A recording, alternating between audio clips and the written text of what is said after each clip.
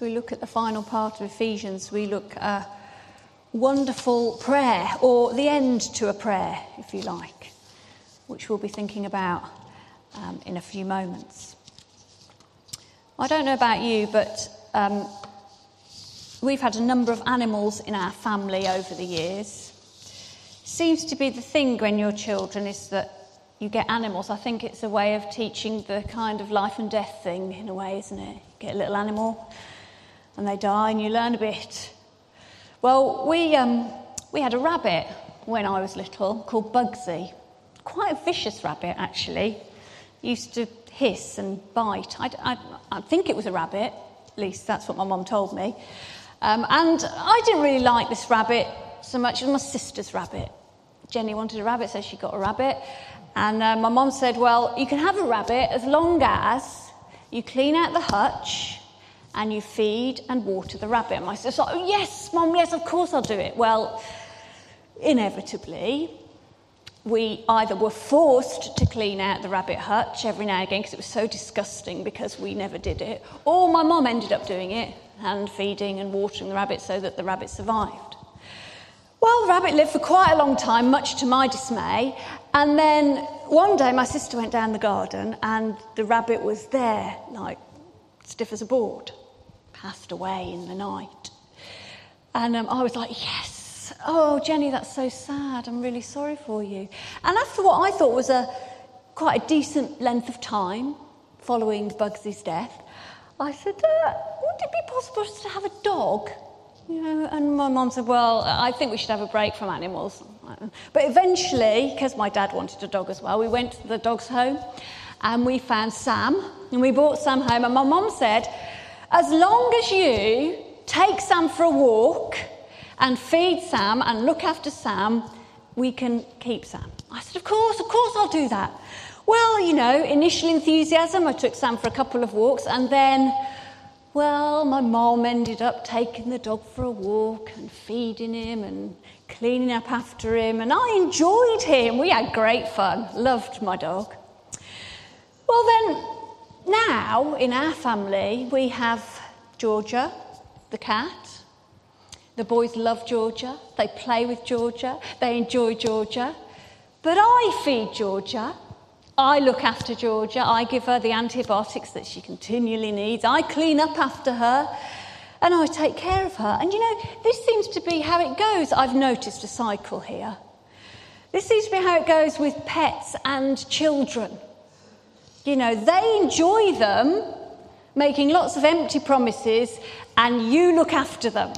That's how it goes, isn't it? I don't know, has anyone else experienced the same thing? There was a few nods there. But, you know, in a way, in a strange way, this, it seems to me, is also how it goes with life, too. In the sense that the older you get, the more you focus on looking after and making sure things are done, rather than the enjoyment of it all. When we get older, a lot of our satisfaction tends to come from what we achieve during the day, or what we have achieved. We can gauge a day often by what we have done, what we have accomplished, what we have managed to fit in. And if we're lucky, we tick off all the things we wanted to do that day from our long list, and we go, that was a good day. I had a good day because I managed to do a lot of things. I managed to fit a lot in. Life, it seems, sometimes can be more about doing and fitting things in than it is about savouring and enjoying what we have been given. I was reading the other day that there is now in some shopping centres a fast lane. Has anyone else read this? There's a fast lane painted on the floor for those shoppers who want to get things done. Because apparently one of the most annoying things when you're shopping, a survey says, and I have to agree with this sometimes, is those people who just stop in front of you to look in the shop window, to enjoy the experience when you're trying to get your shopping done. So now there is a fast lane. It's about that width. It's got arrows on it. You can walk along it, get your shopping done. And the reason for this, apart from the fact that people get annoyed, is to avoid that well-known thing of slow rage. Did you know there was slow rage? There is slow rage. But now you can get on your fast lane, get your shopping done, and get as much into the day as you can. We want to do because doing means we've had a good day. Whereas when we're children, when we're younger, life is much more about the enjoyment, isn't it? About exploring and enjoying and getting lost in the wonder of what is in front of us at that time. Of course, on the whole, we don't have the vast responsibility that we have when we're older, when we're children, but nevertheless, the focus is about delving into what we're experiencing. You know, when you have little children, you can't just go to the shops. You have to walk along the wall and jump over the puddles and pick up all the little bits that are on the floor because we're enjoying the walk rather than the person who's taken the child wanting to get to the shops to get things done. We get older and we reduce things down to a list of achievements and accomplishments. When we do something, we feel really satisfied, and when we don't, we feel a little bit guilty that we haven't got things done. And somewhere along the way, we forget or we push aside the instinct to enjoy and explore and get lost in the wonder of what is in front of us. You know, I have this thing on my wall in the office called the Tired Mother's Creed, which I printed off the internet quite a few years ago when I had James and then Joshua, and I thought, oh, I'm exhausted. Printed off the Tired Mother's Creed, and it has 20 things on it. A few of the highlights are, I shall say yes to blanket forts and see past the chaos to the memories we're building. Thought that's good. I shall remember that a messy house at peace is better than an immaculate house tied up in knots. So good. I shall play music loudly and teach my kids the joy of wild, uncoordinated dance, which isn't that hard with me. You just have to walk into the room, you know. I shall make space in my grown-up world for goofball moments with my kids. I'm like, this is good.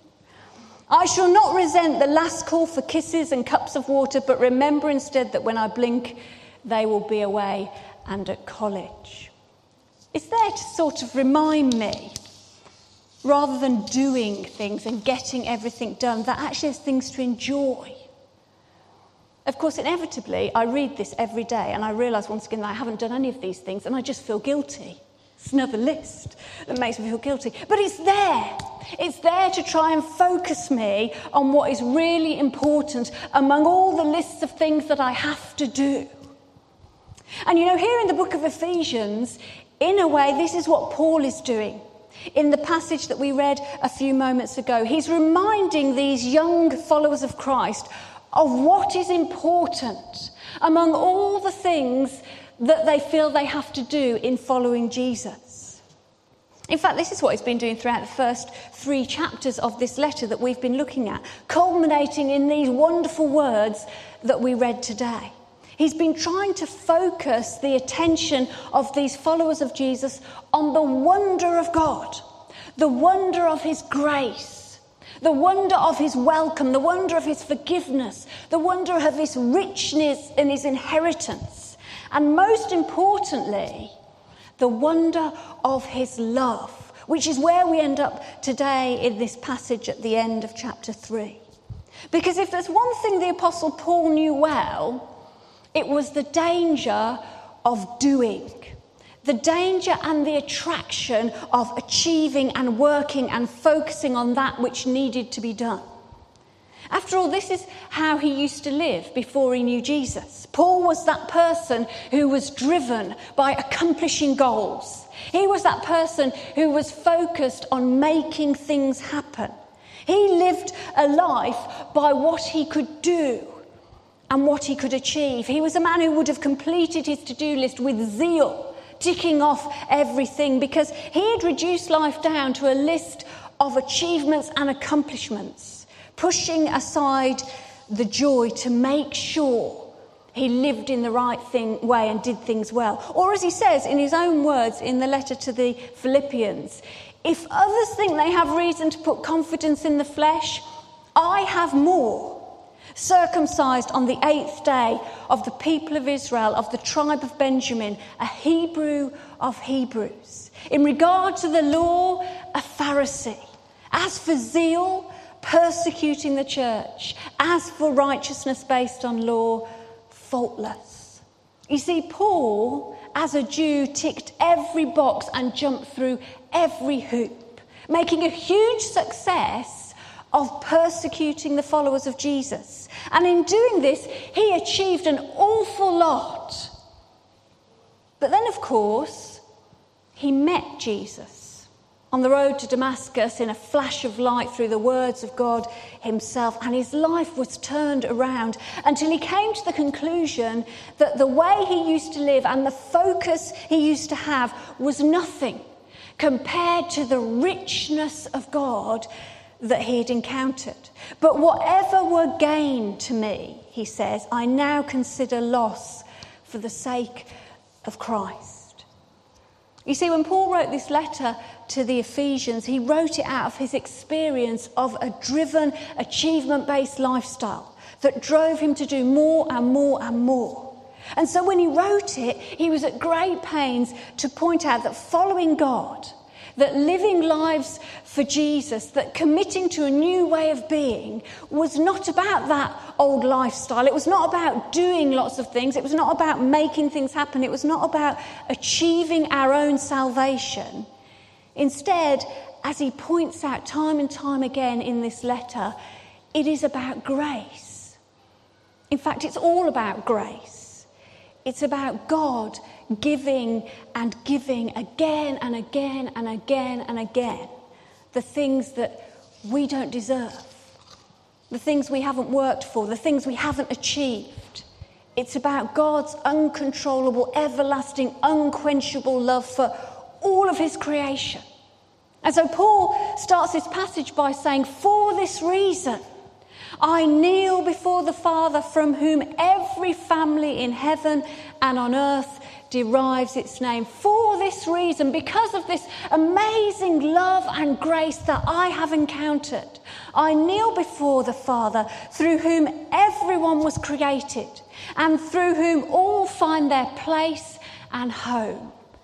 And I pray that out of his glorious riches he may strengthen you with power through his Spirit in your innermost being, so that Christ may dwell in your hearts through faith. I pray, says Paul, that because of his amazing love and grace, you may have the power of God in your lives. You may have Jesus Christ living in your hearts by his Spirit, so that you may have the strength to live lives of faith in God. Or to put it another way, I pray, says Paul, that you will know the power of God in your lives so that you can live for him, just as I do now. Which I guess is not really an unusual prayer for an apostle to pray. In fact, it's not really an unusual request for someone to make for those that they love and want to follow God. But what is unusual maybe is what follows in this prayer of Paul's. Because when he makes this request, when he asks for the power of God to be present in the lives of the Ephesian believers, he's not asking that they will have this power so that they can serve God. He's not asking they can have this power so they can do things, so they can make things happen, so they can achieve tangible results for God. He's not asking that these followers of Jesus will have the power to do. He's asking that they will have the power to know, the power to grasp, the power to explore, the power to enjoy, the power together with all the Lord's people to delve into the depths of God and begin to understand something of his love. How wide and long and high and deep is the love of Christ. And that in seeking to understand and grasp this, he is praying that they will be rooted and established, filled to the measure of all the fullness of God. Or to put it another way, in the words of the Message Bible, Paul is asking that the Ephesians be filled with the power of God and the presence of Jesus for the sole reason that they will be able to grasp the extravagant dimensions of Christ's love. Reach out and experience the breadth, test its length, plumb the depths, rise to the heights, live full lives, full in the fullness of God. You know, I don't know whether anyone has watched a lot of Disney in their time. I imagine quite a few of you have. I don't know whether everyone's seen Fantasia, which is a collection of different things, but in Fantasia there is a story of the Sorcerer's Apprentice, which I watched when I was little, set to wonderful music, and it's about a sorcerer who has an apprentice, and the sorcerer goes off for a bit of a break and he leaves his apprentice behind to complete some chores. One of the chores is to fill the cauldron up with water. And in Fantasia, Mickey Mouse is the apprentice. And when the sorcerer's gone off, Mickey Mouse starts to do his chores. And then he gets a bit fed up and he wants a bit of a rest. And so he puts on the sorcerer's hat and he casts a spell on the broom. And the broom then starts to get buckets of water to fill the cauldron. And Mickey Mouse has a bit of a sleep and a bit of a daydream. Well, the broom keeps going, filling up the cauldron until the cauldron's overflowing and then filling it up so it's flowing out into the passageways and down the halls. And eventually Mickey Mouse wakes up and realises that this spell that he's cast is going a bit crazy. Water is everywhere in this castle. And so he tries to stop the broom, but the broom won't stop because he's enchanted by this spell. And so the broom keeps pouring water everywhere and it's coming down the stairs and it's flowing everywhere. And then Mickey can't stand it any longer, so he gets an axe and he chops up the broom into pieces. And everything stops. And the music goes quiet and Mickey Mouse breathes a sigh of relief. And then the pieces of broom start to stand up. And each piece of broom becomes another broom and picks up another bucket and gets the water and starts to fill the cauldron, which is overflowing. And then the water spills over the top of the balconies, down the stairs, and turns into a massive whirlpool. It's everywhere. Water is everywhere. Until eventually the sorcerer comes back and stops the spell and everything is restored. But that image of water filling and overflowing and unstoppable and everywhere has always stuck with me.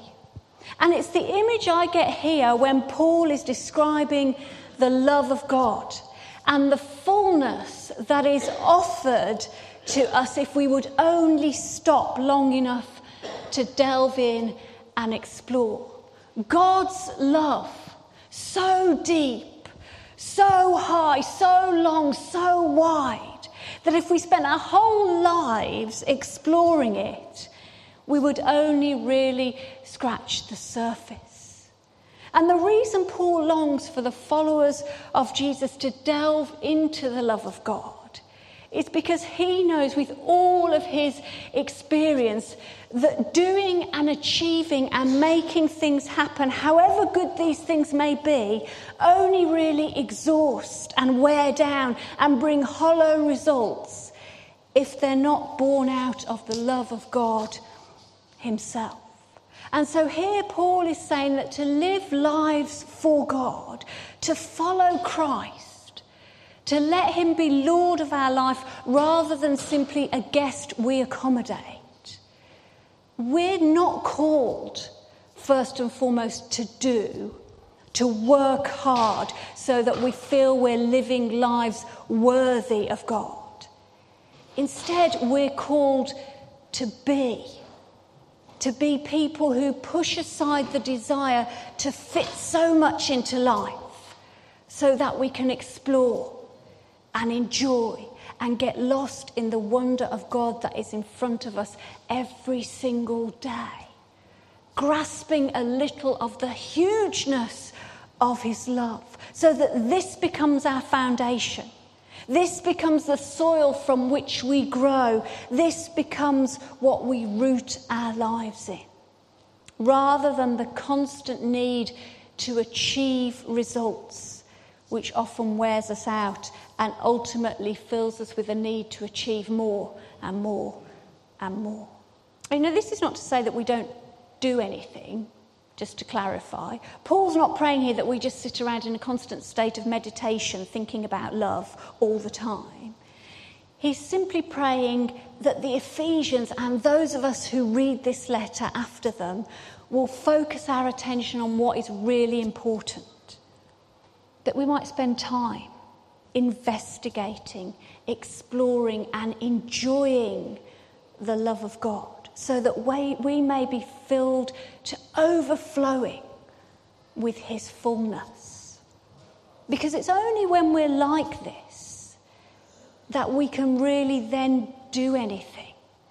It's only when we decide to continue to explore God rather than rely on what we learnt when we were children or what we already know, that we will be made more and more aware of his grace and his love in our lives. And that this will counter the constant need to achieve. And also this will motivate us to step out and do things for God. Because until we're rooted in love, we will have nothing to draw on, nothing to fall back on, nothing to keep us standing when life pushes back. Love, says Paul, is what life is all about. The love of God made known in Christ Jesus our Lord.